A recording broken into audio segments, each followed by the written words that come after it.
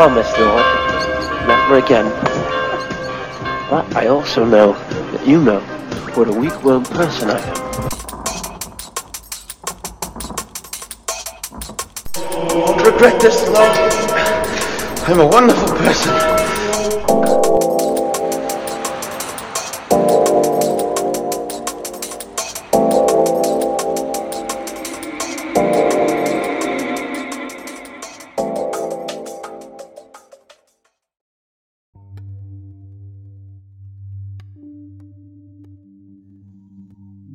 A person should think of us in this way, as servants of Christ and managers of the mysteries of God. In this regard, it is required that managers be found faithful. It is of little importance to me that I should be judged by you or by any human court. In fact, I don't even judge myself, for I am not conscious of anything against myself, but I am not justified by this. It is the Lord who judges me. So don't judge anything prematurely before the Lord comes, who will both bring light to what is hidden in darkness and reveal the intentions of the hearts. And then praise will come to each one from God. This is the word of the Lord. Thanks be to God. This is our epistle text for this Sunday from 1 Corinthians chapter 4.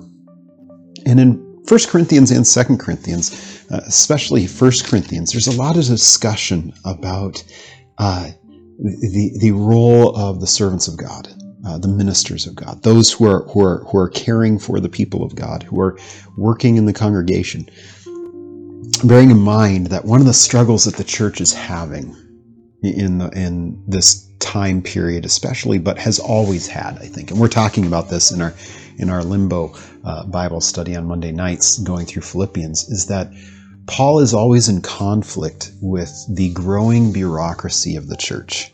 Even though it's in persecution, there are these quote-unquote super apostles that are cropping up, people who think they're awesome, people who think that their name should be up in lights, that they need to be able to make sure to be made most of. They would be the influencers of the day on Instagram and Facebook and Snapchat and all those places. And here Paul is writing in such a manner as to try and help people understand the reality of a minister's job. And it's interesting that we have this text as part of Advent, because in Advent it's the beginning of the new year for the church, and it's almost good that in the midst of a time in which we're thinking about God coming, Christ coming to us in a very humble way, to have that opportunity to discuss what leadership looks like in the church, but most importantly, how we should consider our leaders, consider our pastors, consider our managers, as it were. And here he opens up with, a person should think of us in this way. Think of us, meaning the leadership, the people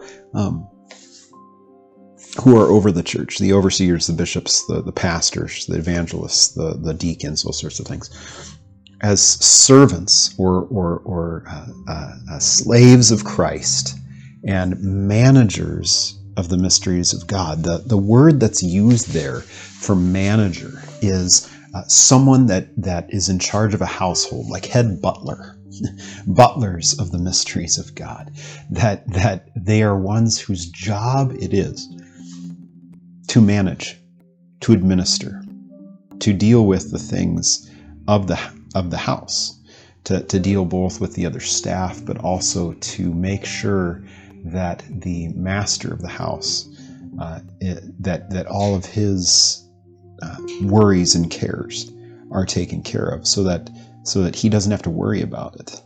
That gives a very different picture of what it is that a pastor's job is. This idea of managing God's house, seeking the interests of God, not of ourselves.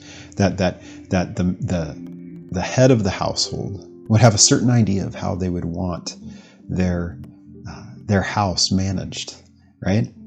And they place a steward or a manager in charge, an administrator, to make sure that they don't have to worry about Who's going to slaughter the pigs? Who's going to manage the books? Who's going to care for this thing or that thing?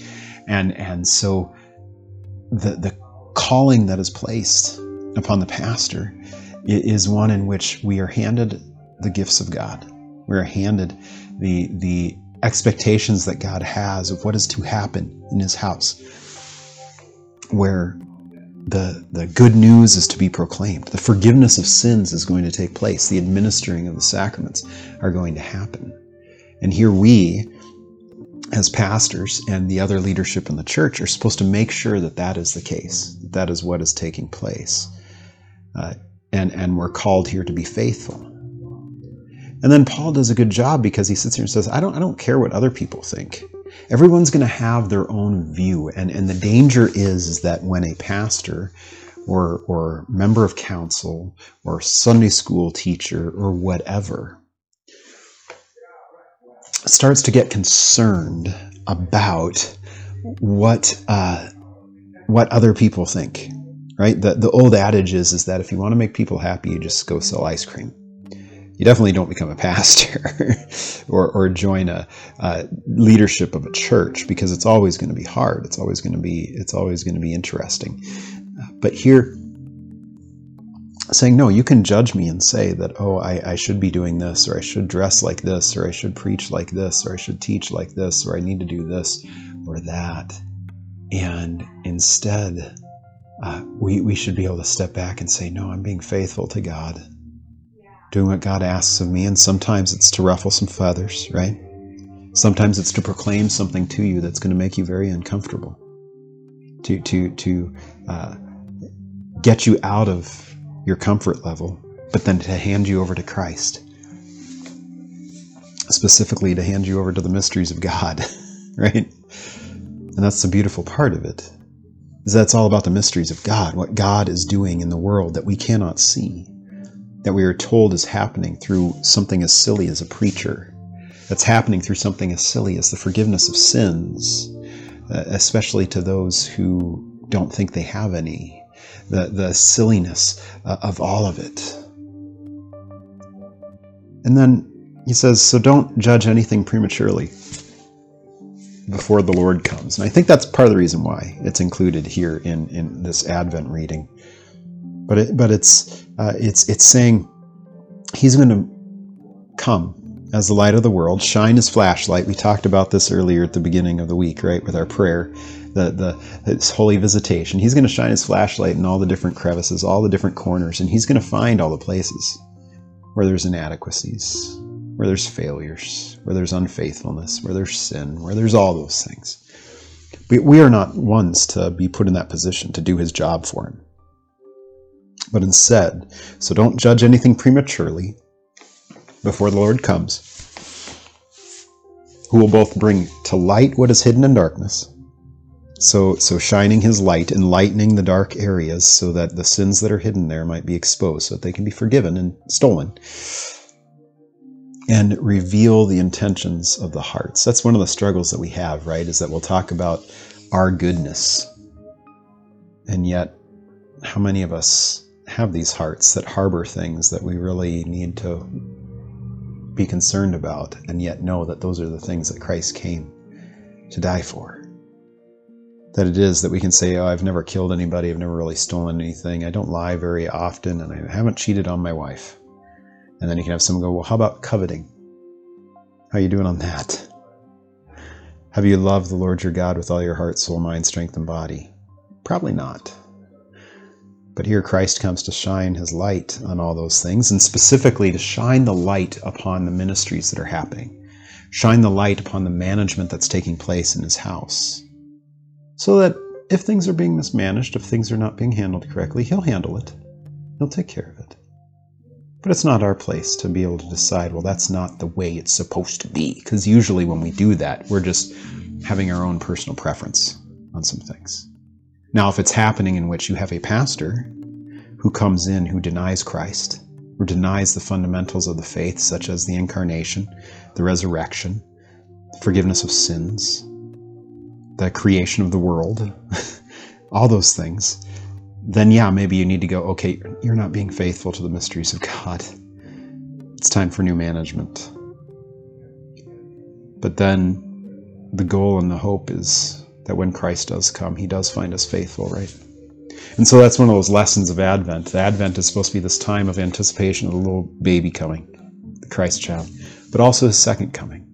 Knowing that in his second coming, he's going to come and rectify all the things that we get wrong, to gather us together into the one grand congregation of the saints, the communion of the saints before his throne, and all the things that we sit here and turn into personal preferences or complain about are going to be gone, because he will have taken care of those things, and we will be able to stand in awe before him in the New Jerusalem to praise him, but then also to receive praise from him for our own faithfulness, because he closes here and says, and then praise will come to each one from God. Imagine that, receiving praise from God for our own faithfulness towards what it is that he is handing over to us.